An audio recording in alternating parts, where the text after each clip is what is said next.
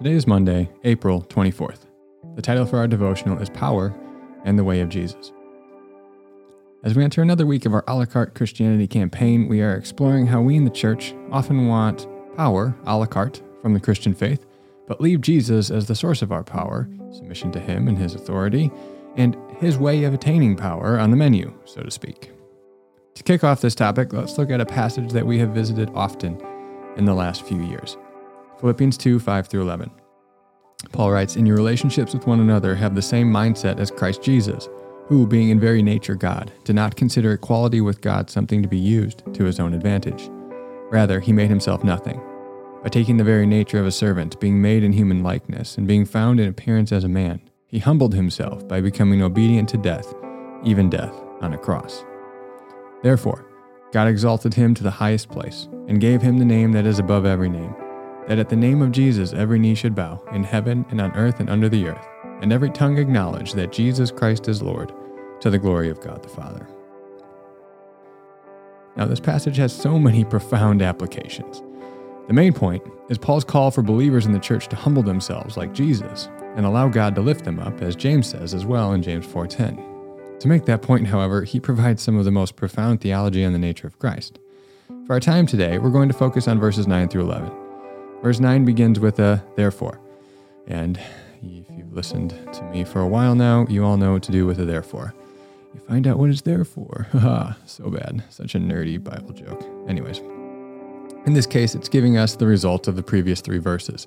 Because Jesus humbled himself, the result was his glorification.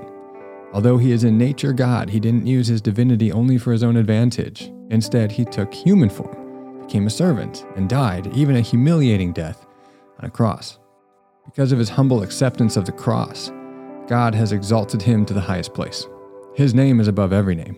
At the name of Jesus, every knee will bow, both in the physical realm and the spiritual realm, and every tongue acknowledge that Jesus Christ is Lord, to the glory of God the Father. Jesus' glorification was the result of his humiliation. Jesus has attained great power. Contrary to our culture's perspective, power isn't evil in itself. The evil is in the methods of attaining it, usually through force, coercion, or other evil means, and how one uses it for one's benefit, not in the service of others. Jesus has attained his power by humbly submitting to the cross, and he uses his power to love and serve his people, as we see in John 13 and Mark 10:45. All too often, the church and Christians are guilty of pursuing and exercising power not like Jesus, but like the world instead. We are instead to humble ourselves, serve God and others, and allow God to lift us up, if it be in his will to do so. This means that we aren't to pursue influence through ungodly means to help rescue our nation from its moral decay. We aren't to acquiesce to leaders in the church who don't embody the character of Christ or the fruit of the Spirit because they're getting results. We aren't to fight fire with fire. We aren't to condone lying, deception, and manipulation in politics so we can bring about the ends that we deem to be good. No, if Jesus is our Lord, and we have gone all in with him, that is, we have died with Christ, and he lives within us, then we have agreed to follow him, acknowledge he has power in himself, and committing to pursuing his means of attaining power, that is humble submission to the will of God and the way of God, even the cross. Reflection time today. How have you witnessed the church in the last decade pursue power outside the way of Jesus? How have you witnessed the church trust in structures or sources of power outside of Christ? And for additional content, in that video that I kind of began this campaign with, and where I got the phrase a la carte Christianity from an interview between Andy Stanley and Crawford Loritz. Crawford Loritz says, "Don't give more sovereignty to structures and systems than God intended."